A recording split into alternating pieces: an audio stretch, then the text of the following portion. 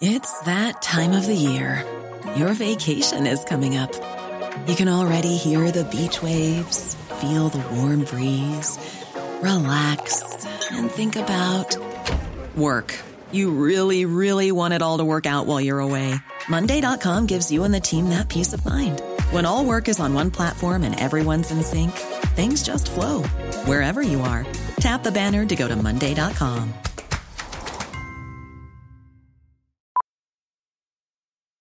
Millions of people have lost weight with personalized plans from Noom. Like Evan, who can't stand salads and still lost 50 pounds. Salads generally for most people are the easy button, right? For me, that wasn't an option. I never really was a salad guy. That's just not who I am. But Noom worked for me. Get your personalized plan today at Noom.com. Real Noom user compensated to provide their story. In 4 weeks, the typical Noom user can expect to lose 1 to 2 pounds per week. Individual results may vary.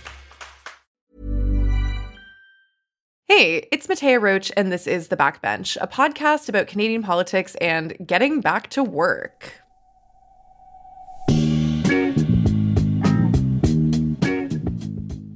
Today on the show, the people, united, will never be defeated. Most of Canada's federal workers have reached a tentative agreement after striking, and many went back to work on Monday. Hashtag bare minimum Monday, anyone? And new research shows that police-involved deaths are still on the rise in Canada. We have a lot of follow-up questions. Joining me this week on the show, new Vice President of Crestview Strategy and also the founder of Bold Realities and Whose Land, Karen Restool. Congrats on the new role. Thanks, Matea. Happy to join you again. PhD candidate and host of the Red Surgeons podcast, Riley Yesno. It's been a whole 2 weeks since you were last here. We've missed you. I know, long time no talk. And last but not least, a new voice on the backbench, Ethan Cox, co-founder of Ricochet Media. Thanks for being here. Thanks for having me. Let's get into it.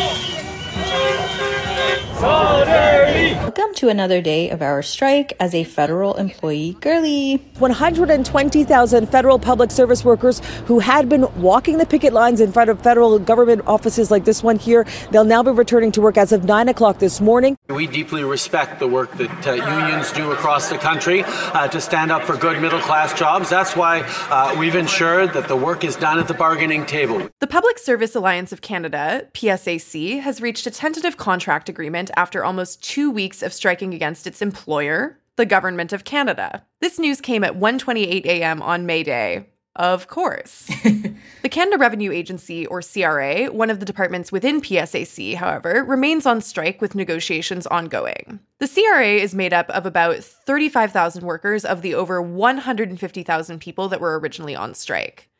The tax deadline of May 1st for filing your taxes still applies, everybody, though. Big sorry and condolences to everyone who is doing their taxes at the last minute, as I was. This all comes after a whirlwind of negotiations and one of the largest strikes in Canadian history. Some of the escalations in the strike included workers showing up at Toronto Pearson Airport and going to border crossings. But protests spanned all across the country. The major demands in the strike were mostly related to compensation, and workers were granted a 12.6% increase over the next 4 years, which was close to the 13.5% they demanded. Another big sticking point for workers was a desire for the language around telework to be changed to allow for more work-from-home flexibility. The opposition, of course, weighed in during the strike, and NDP leader Jagmeet Singh urged Trudeau to come to an agreement with workers. One of the biggest strikes in our country's history. And where is the Prime Minister? The Prime Minister should be taking this seriously and personally. These are the workers that work for the Prime Minister. They work for the government. Conservative leader Pierre Poilievre, meanwhile, felt the urge to break out into song while criticizing the Prime Minister for not responding to the issue and going to New York instead. Start spreading the news. He's leaving today. He wants to be a part of it. New York, New York. Mr. Speaker. Remind the honourable members that singing is not allowed. Whether it's good or bad, it's not allowed. There is a lot to unpack here, so let's stop our chants and start asking some questions. Ethan, I want to first turn to you because some of our listeners may not be super familiar with the ins and outs of how unions function in terms of structure and how strikes even come to be in the first place. So could you give maybe a brief description of what a union does and how we got to this point that PSAC was on strike. Typically, unions represent their members and allow them to bargain collectively, and that's the primary function of a union. In any workplace, the boss has disproportionate power in a one-on-one relationship with an employee. If the employee has a disagreement with the boss is going to end up winning that disagreement. So what collective bargaining is about letting all of the workers in a workplace bargain, as the name implies, collectively with the employer, and it puts them on a more equal footing. It allows for a sort of a negotiation between equals that finds a deal that hopefully is fair for the workers and workable for the employer. And is there any aspect of that sort of union-employer dynamic that maybe is different for something like PSAC that's a public sector union versus unions in the private sector? Sure. There's an interesting distinction between public and private sector unions. Generally, the public sector workforce is almost entirely unionized, and usually negotiations in the public sector are a bit more tame. So I think perhaps what's surprising in this case is that this even came to a strike. When we look at the demands of the workers, were really, I think, by any external assessment, quite modest. They were looking for pay raises that keep up with inflation, which I think most Canadians would agree is necessary, especially in the current context.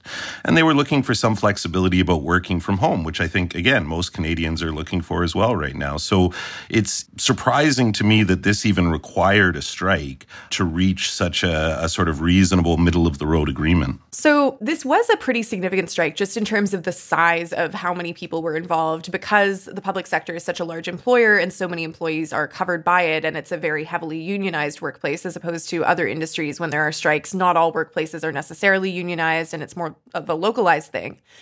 So, Karen, what sorts of disruptions in the public sector did we end up seeing? And I guess just what's your read on the tactics used by the union? Because I saw a lot of different takes flying around about whether certain actions that they took were appropriate. I mean, my general assessment of the strike was that I saw no winners. Every day that the strike went on made it look worse for both parties. And I think in large part, some of the demands from the union in particular, in my view, were quite excessive. Some would even describe it as being way over the top. Having studied law, I understand the power of negotiations, that you often have to table an excessive or extreme position in order to get to where you want to be or in and around where you'd like to land. But when you think about how this is getting messaged to the broader public, in particular, when the country, citizens across the country for the past year or so have been struggling to get timely service from government in key areas like immigration, passport renewal and issuance, not to mention just the large delays in getting any services on programs and services from the federal government when you're Indigenous, including simple things like clean drinking water, education, health services, key infrastructure. For me, the optics on both the demands and the timeliness of it all were just way off. To comment on the flip side, you also have Canada, who shows up, led by Trudeau and his cabinet, who have contributed to the largest increase in public service spending historically. And so, things don't just seem silly on the union side of things. The Trudeau government also is showing up to the table looking a little squirmish as well. So all in all, it's been interesting to watch. Certainly good to see them come to some sort of agreement within a relatively short timeline. Nobody would have wanted to see this go on into May. And I certainly hope that the folks at CRA can also find their footing here as well. I come from a very pro-union household. My parents are teachers. I have been young with them on the picket line since I was a child and am an active part of my unions now. You can trust that you'll always find me on a certain side of that picket line. The other thing I will say, though, that I found very interesting about this was looking at the public's interpretation or how they were perceiving the striking. The thing that I am really concerned about is, I think, coming off of especially the so-called Freedom Convoy, which would be the last major protest in Ottawa, especially, that folks would have in recent memory. And this comparison people were making where they were so it's okay for government employees to do that, but not okay for the truckers to do that, as if once again they were arguing, for the same thing, that, the demands of one were not so radically different than the other. there was this weird moral relativism that seemed to be like popping up. And so I'm just like also evaluating beyond the specific nitty gritty of, PSAC itself. And is that amount enough that they got, et cetera, is like, what is the general public's like feelings and education around unions, around striking, and around, labor grievances? It's good that we kind of opened the discussion around, well, like, aren't these employees like relatively maybe better off among other employees? That there are a lot of other people who like rely on government services, who work in the private sector, who, look at what these government employees are asking for. And they're like, well, that feels really excessive to me, because they look at sort of the conditions of their own workplace and it's so far above and beyond what they get. But then the question that like that raises for me is like, okay, so is the problem that public sector employees are asking for too much? Or is the problem that what a lot of private sector employees have been sort of conditioned to accept is in fact like really inadequate? And so these other sorts of demands like look really excessive. And I think that when you combine sort of that like disparity between public and private sector with the fact that, as Karen mentioned, there are a lot of areas in which the public sector is really failing to deliver important services to a lot of people, it can kind of create this sense of like, okay, so we're all right with these people going on strike and we have to all accept it. It creates an interesting, I guess, dynamic in terms of how we talk about unions. I think one thing that maybe the public doesn't realize is that the public sector is divided into a couple of different unions. And so there's one called PIPS, which is specifically for professionals in the public sector. So a lot of the time when the public are thinking of like highly paid government employees making $90,000, $100,000 a year, those people aren't actually members of PSAC.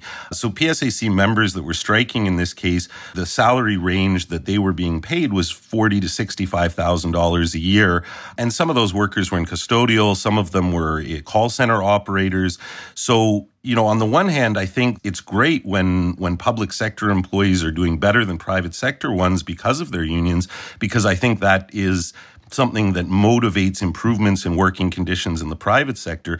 But on the other hand, I also think that it's a bit of a misnomer to think that, these cushy government employees who have these lovely jobs, some of these people are janitors, some of them are call center operators, they're making very modest wages, and I think sometimes that gets lost in the discussion.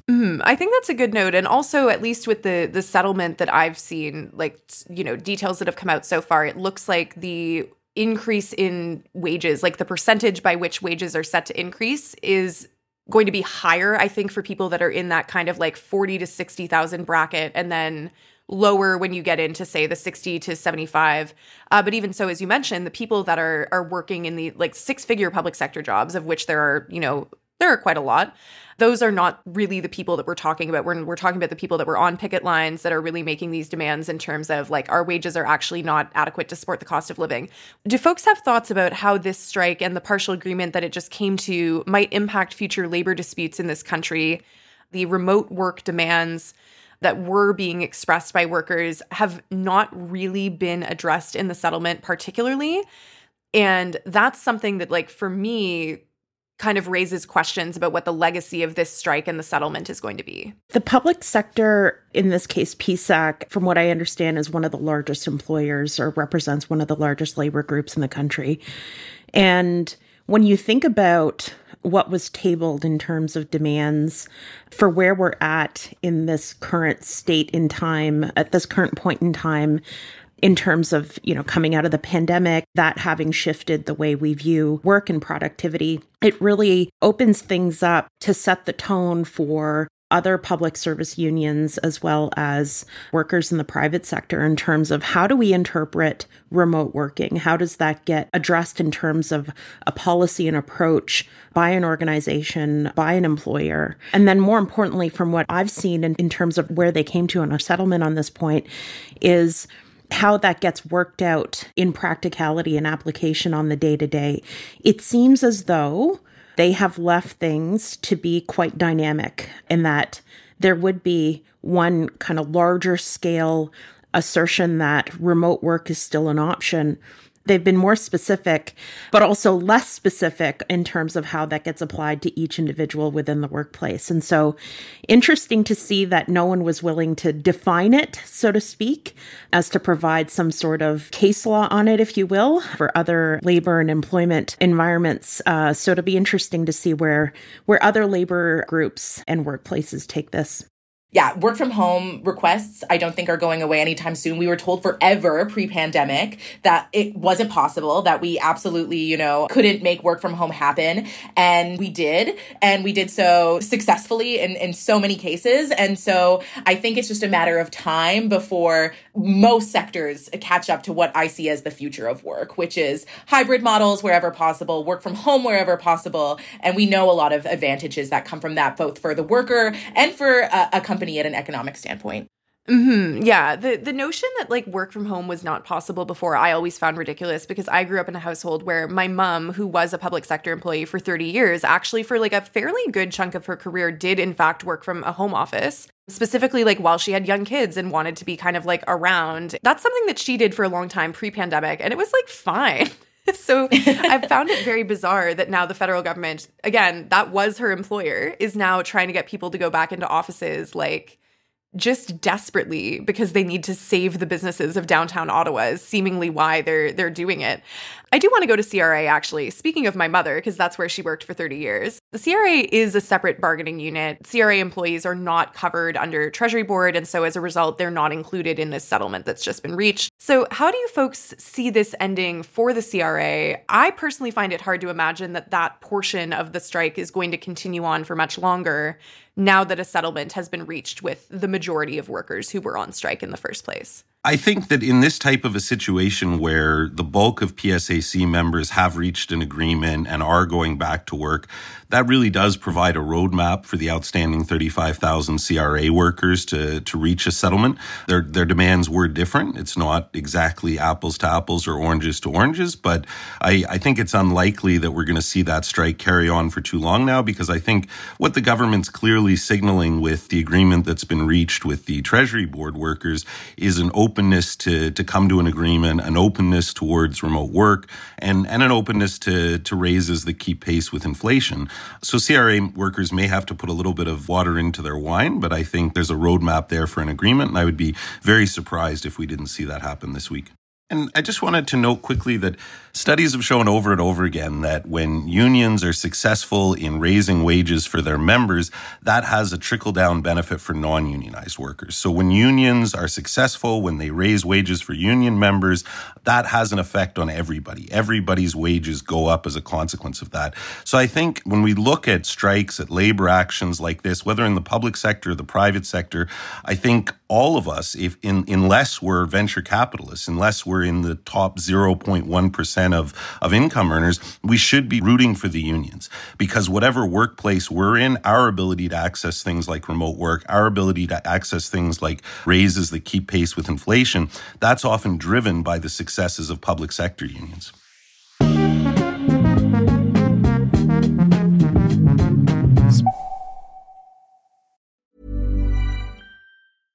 Hey, I'm Ryan Reynolds. At Mint Mobile, we like to do the opposite of what Big Wireless does. They charge you a lot, we charge you a little. So naturally, when they announced they'd be raising their prices due to inflation, we decided to deflate our prices due to not hating you. That's right. We're cutting the price of Mint Unlimited from $30 a month to just $15 a month. Give it a try at mintmobile.com/switch. $45 up front for 3 months plus taxes and fees. Promo rate for new customers for limited time. Unlimited more than 40 gigabytes per month. Slows full terms at mintmobile.com.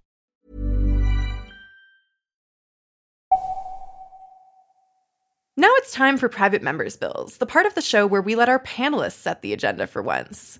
Without further ado, I'd like to call on the honourable member from Spadina, Fort York, to introduce a Private Members Bill. Thank you, Honourable Speaker. I thought long and hard about what I would bring to Private Members Bill today. I thought about offering to abolish the monarchy once again in honor of King Charles's coronation or whatever that's happening or happened.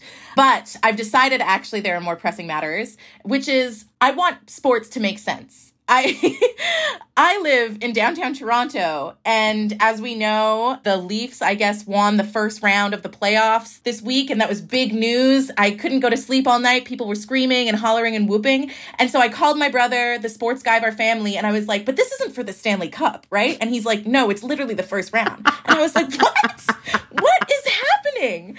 And so I know I'm a stereotypical gay. I just don't get it, maybe. But we should do something about making sports make more sense. And that is my bill. You know what? I agree. I think sports should make more sense. I am doing my part to make sports make more sense to me by having a lot of friends who are men that love sports and also playing in summer soccer this summer. Mm-hmm. I would now like to call on the honorable member from Nipissing to introduce a private member's bill.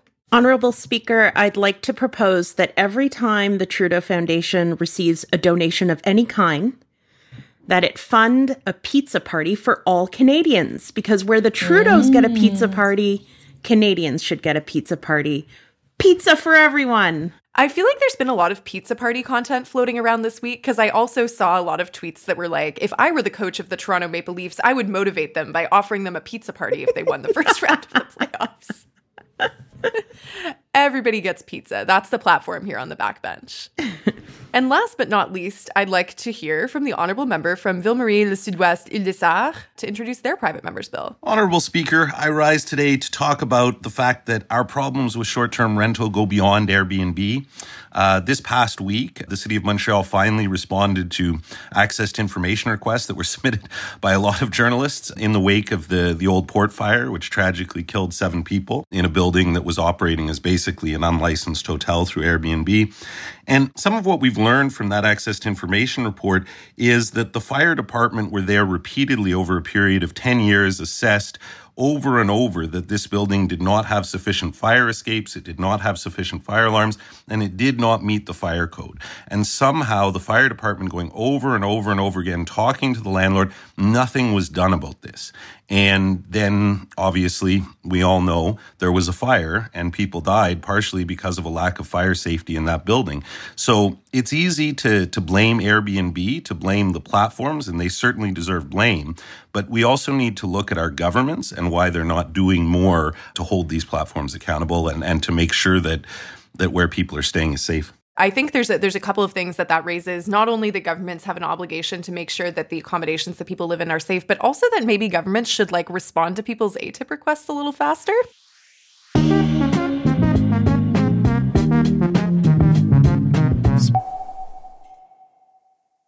This episode is brought to you by Athletic Greens. Taking your vitamins and keeping track of your daily nutritional needs is not exactly what I would call fun. There are famously a lot of vitamins out there that you're supposed to take. A's, B1, B12, C, E, K, zinc, potassium. How am I supposed to keep track of all this? I can't remember. Well, if you take AG1, you don't have to remember all your different vitamins because one scoop has all you need, and it's just a simple habit to add into your daily routine. I take AG1 every day to make sure I'm giving my body what it needs. Athletic Greens has tweaked and refined their blend to make sure that you're maximizing what you're getting with AG1. It also tastes pretty good. AG1's ingredients are harvested from farms around the world, and it has a subtly sweet taste with a little bit of vanilla and notes of pineapple. If you're looking for a simpler and cost-effective supplement routine, Athletic Greens is giving you a free 1-year supply of vitamin D and 5 free travel packs with your first purchase. Go to athleticgreens.com/backbench. That's athleticgreens.com/backbench. Check it out. Recently, data has been compiled showing that police-involved fatal encounters are rising sharply in Canada. Previously, there has not been a centralized database tracking the use of force resulting in death by police in Canada, though there have been many calls for it. I'm using this language of use of force resulting in death by police, which is deliberately ambiguous. It includes things such as fatal shootings and the use of weapons such as tasers, where a death is directly attributable to an action taken by a police officer, and also cases that are considered to be somewhat more ambiguous, where physical force was involved and it's unclear exactly what caused death. So the group Tracking Injustice has taken on this job of compiling all of this data, and they've published their numbers. Since 2000, they've counted over 700 deaths at the hands of police. 2022 had the most deaths, with the number sitting at 69. We also know that there are racial disparities when it comes to police-involved deaths.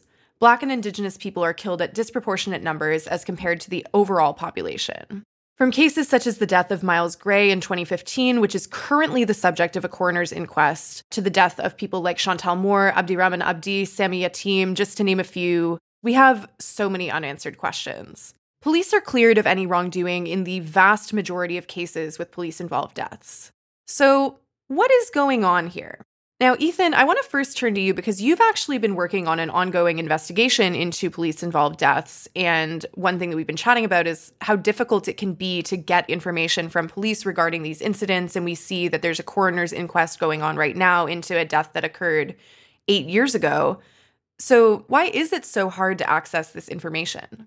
Police forces are a bit of a stone wall when it comes to releasing information, in particular about cases where there's suspected or possible misconduct. ATI requests are routinely refused on the basis that that's personal and confidential information, which of course is one of the exceptions there. And so the general approach of police forces in this country is to say that records relative to discipline, relative to officer misconduct, are exempt from ATI. There have been court cases in a couple of different places trying to challenge that have not been successful. So unfortunately, when we're studying policing in this country, we're at a real disadvantage data-wise. In the United States, there's much better access to data. Here, projects like Tracking Injustice, things like what we're doing at Ricochet, are reliant on public data, which can often be incomplete. We're reliant on news media reports. We're reliant on oversight reviews. We're reliant on pieces of the puzzle that don't always give us the whole picture. And so as a result, we know a lot sort of empirically about the situation of police misconduct in Canada, but we don't always have the full data, the full picture. Another reason why I think the data is so hard to collect is because, they don't collect it and they don't consolidate it, just to I think restate in a different way. People forget that police is a big blob, but actually includes, the RCMP, provincial police forces, local police forces, regional ones. And so you have to expect, first of all, that all of them are keeping records of some certain standard, and that then there's somebody that's going to consolidate all of that cross-jurisdictionally. And there's just nobody doing that really, other than, yes, external journalists, maybe some academic groups, etc. And I think Ethan really, really perfectly captured how difficult of a process that is to do. And so we saw, for example, we're talking about police deaths and police violence right now. But for example, it was one of the biggest things talked about during the Murdered and Missing Indigenous Women and Girls inquiry was that we just didn't actually even know how many people were reported missing or who had investigations closed, all of these other things, because we so poorly keep record of any sort of data related to policing, and there's no real oversight requiring them to. Karen, you have a legal background and can maybe approach things from that angle. What exactly happens after a police-involved death? Why is it that we see, sort of just such different outcomes when a police officer is involved in a civilian death versus in a situation where a civilian is possibly involved in the death of someone? I would say that there are processes in place in which the victims' families can access justice in the case where there has been a death or injury at the hands of the state. And in this particular case, we're talking about police services. There are internal mechanisms within police services themselves that address any complaints and or actions that might be seen as out of step with the expectations or requirements of conduct of police officers. There is also mechanisms within the province to ensure that transparency and accountability are upheld. And I think that these systems, these policies are worth a review. I think we're at a critical point in time in discussing public safety generally here in Canada and across North America. In my view, it's worth taking a look at the policy framework in which public safety exists. And so that legislation, both at the federal and provincial levels, is in need of an update, of a revamp. There's a larger conversation happening on social media and through traditional media channels where it indicates to us that citizens are losing trust in this key public institution, and that it would be worth our while to re-examine whether or not policy framework that empowers police services should probably be reviewed to see whether or not it's adequately serving the needs of our time. When you think about what police officers face on the front lines today in 2023, it's quite different than what they would have been facing 5-10 years ago. There's been an incredible shift with the rise of mental health and addictions cases. And when you think about when someone is in crisis on the streets of, let's say, Riley, in your case, downtown Toronto, who are citizens calling to deal with that, right? Are they calling the addictions worker? Or are they calling 911 because the person is in crisis and they're in need of direct medical attention? So you have your paramedics, you have the police, and sometimes the fire departments who are showing up to provide first response to that individual that's in crisis. Well, 5, 10, 20 years ago, those instances of crises on the streets were lesser than in number, lesser than what we face today. Police officers would have been contending with your traditional break and enter, theft, maybe an assault at a bar on a Saturday night. And so when you think about that transition in the type of cases that you face, where are the training supports? Where are the policy shifts? Where are the funding allocations shifting to help support that transition in order to respond to the incidents that are most prevalent today? I think it's a very good point that mental health crises are a significant factor in this. I don't think they're new, but I do think perhaps we recognize them better than we did in the past. When people call 911, if you say somebody's having an episode, somebody's shouting on the street, if you describe the symptoms of mental illness, they're going to send the police. They're not going to send fire. They're not going to send paramedics. That's coded as a police response.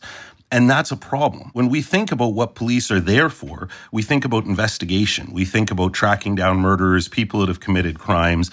We don't think about being the first response in cases of mental health issues. And that's really where so many of these problems come up, is the police are responding in situations where they're just not equipped to handle the problem. And all of their training is about physically restraining people, just putting people down, being aggressive, asserting their dominance in the situation. And that aggression, that assertiveness, just is the absolute worst thing when we're talking about trying to de-escalate mental health crises. I was thinking about what to say before I came on here. So once again, laying my cards on the table, I think I've said it on the show before. I'll say it again. I'm an abolitionist. It'll be no surprise to listeners who've heard me on here before that I'm not going to say that we just need to fund the police better and that is going to be the solution. #ACAP. I just think that I know that the public is, but there should be so much outrage about just how bad our policy making is around public safety. Take Ontario, for example. Doug Ford, just recently announced that he is going to eliminate post-secondary requirements for police officers with the hopes of also, by the way, contradicting his own party's legislation from 2019, where they put in the legislation in the first place to have that higher level of educations because they were trying to change the culture of policing, with the hope being that if you had higher educated individuals in the ranks, that it would make it so that it was less about brute force and more about, rationality or, whatever they were saying at the time. And so he backtracks on this now. And this is the solution to this rise in concerns around public safety, despite, every single report, every single inquest, everything coming out, just saying that the system that we have is failing. And so at the same time, it's so frustrating when I see, I can think of 3 community volunteer-based shoestring budgets run groups who do so much intervention work, who have helped, mediate so many potential conflicts and crises. And they do it on all volunteer hours. Yeah, no money. And they're not seeing this sort of advance in any sort of initiative in policymaking. So again, feelings about the police aside, it's just, why are our policymakers so uncreative? How can we expand our scope of what we understand is possible for public safety? I would push back on Riley and say that this is a policy solution, right? They are shifting the requirement of having post-secondary to go into policing. I don't necessarily think that it's a terrible thing. It all comes down to, in application, what does this look like? And so if your recruitment strategy is, and from what I read, the people going into policing are now no longer in their early 20s, as my uncles did when they went into policing in the 80s and 90s. We're looking at an older population that's stepping into public safety as a career. I read the statistics this morning. It's predominantly folks in their late 20s and early 30s who have 4, 5, 7, 10 years served in some sort of public safety role. So we're looking at maybe some individuals who would have worked in correctional services, who have been trained there, some folks who would have served in frontline security services for public safety companies, serving the public, writ large.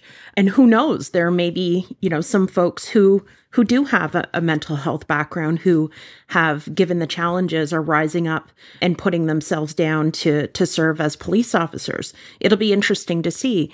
But we also can't discredit the role of police colleges and training these individuals.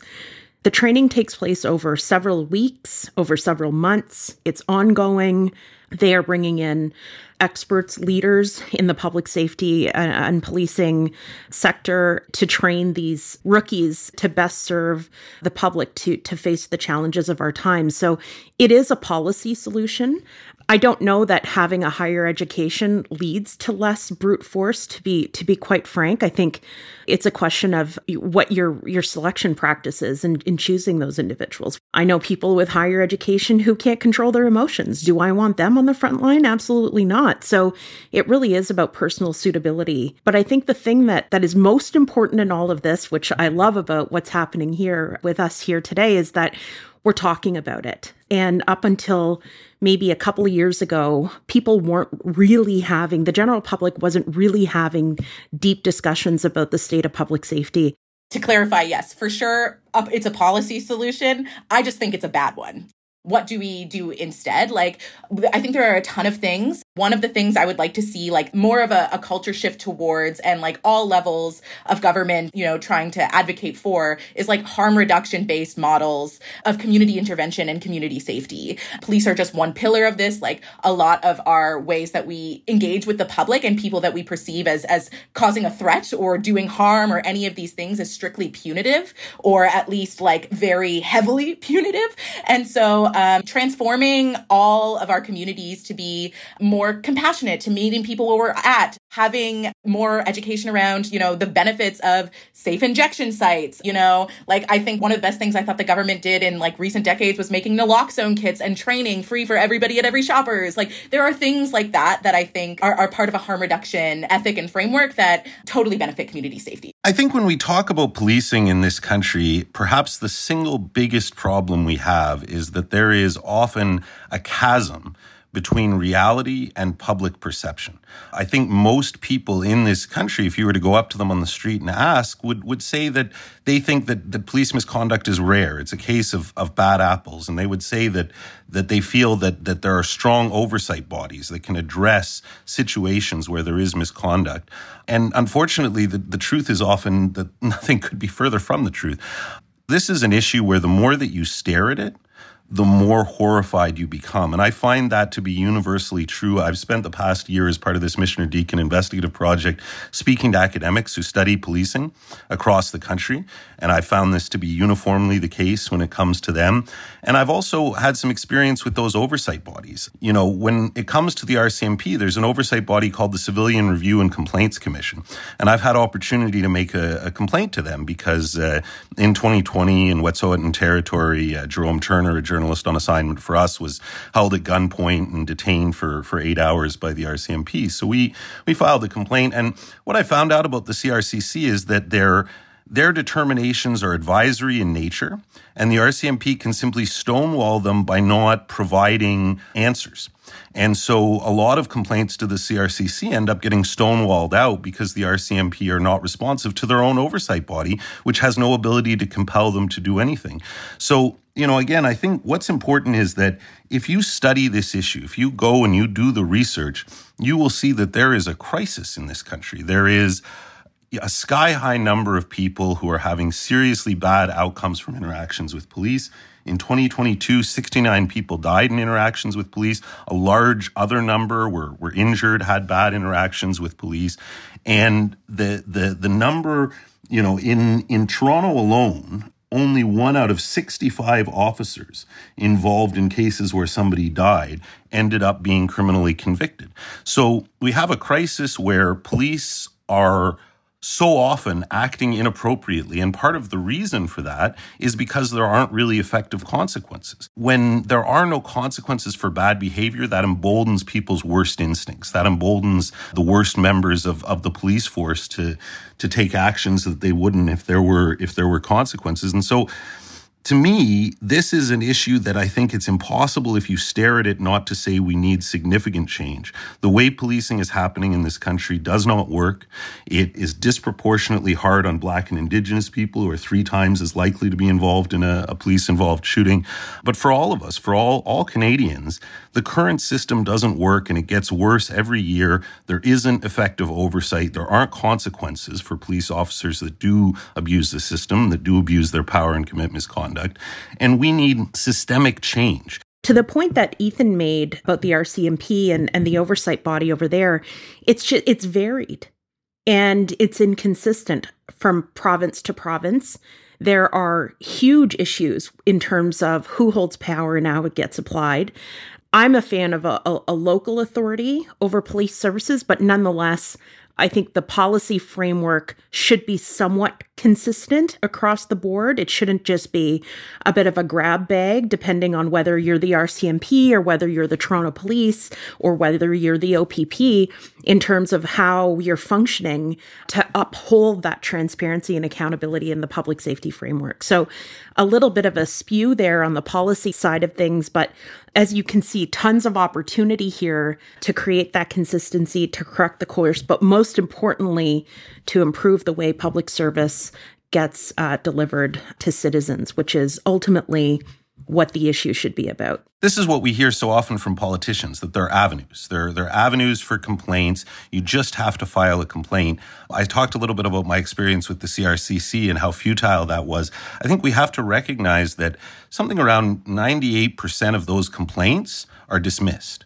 So one of 2 things is true here. Either the police are almost always right, and when citizens file complaints, invariably those complaints are not valid, or maybe the processes that we have to review those complaints are not doing a fulsome job.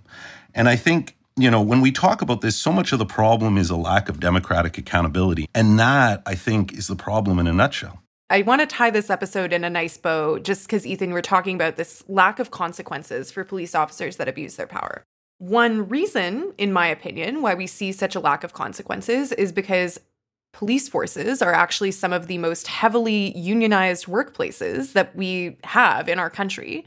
And I have such mixed feelings about it because on the one hand, it is an incredibly powerful example of the strength of unions and their capacity to organize and to achieve things for their members.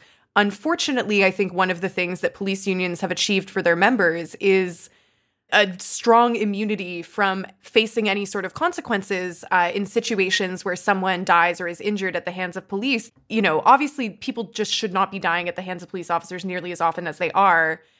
But if it does happen, it seems incredibly bleak that so few families or so few victims are ever able to seek justice for what's happened to them. Well, I think that's an excellent point. And police unions are a problem and are an impediment to progress. But I would say that if all it took was a union for public sector employees to get what they want out of the government, our nurses would be much better paid.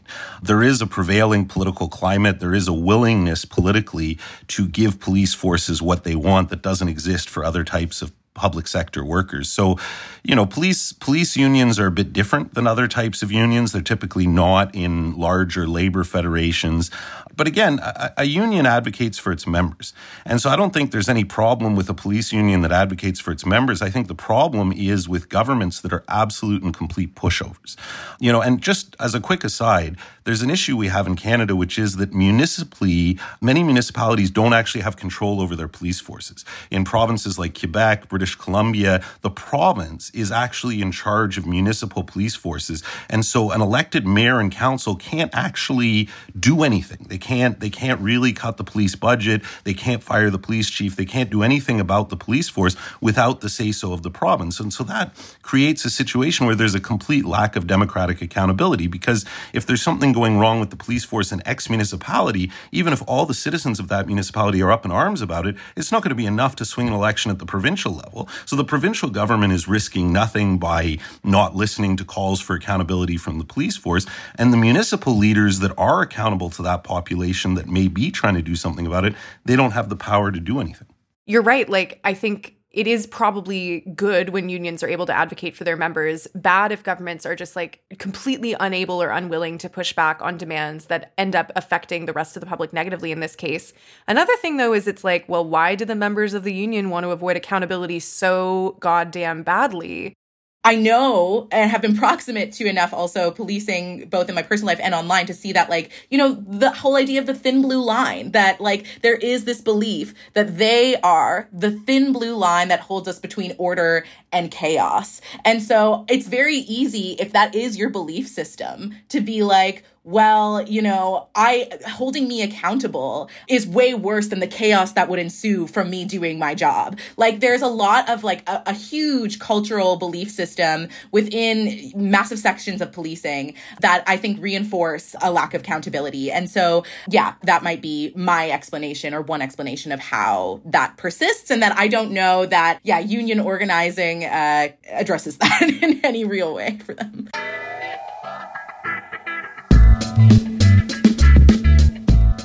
All right, let's adjourn. That's been The Backbench. We'll talk again in 2 weeks when hopefully April showers will have brought May flowers. If you've been following along with what happens in Ottawa, let us know what you've been watching closely, what you'd like to hear us discuss, and what esoteric Canadian politics content you want us to break down. Send us your questions, your concerns, and your rants. You can email us at backbench@canadaland.com, and we're also on Twitter @backbenchcast. I'm Matea Roach, and you can find me on Twitter @Matea Roach. You can also, starting on May 8th, find me on television playing that game show that I was on again.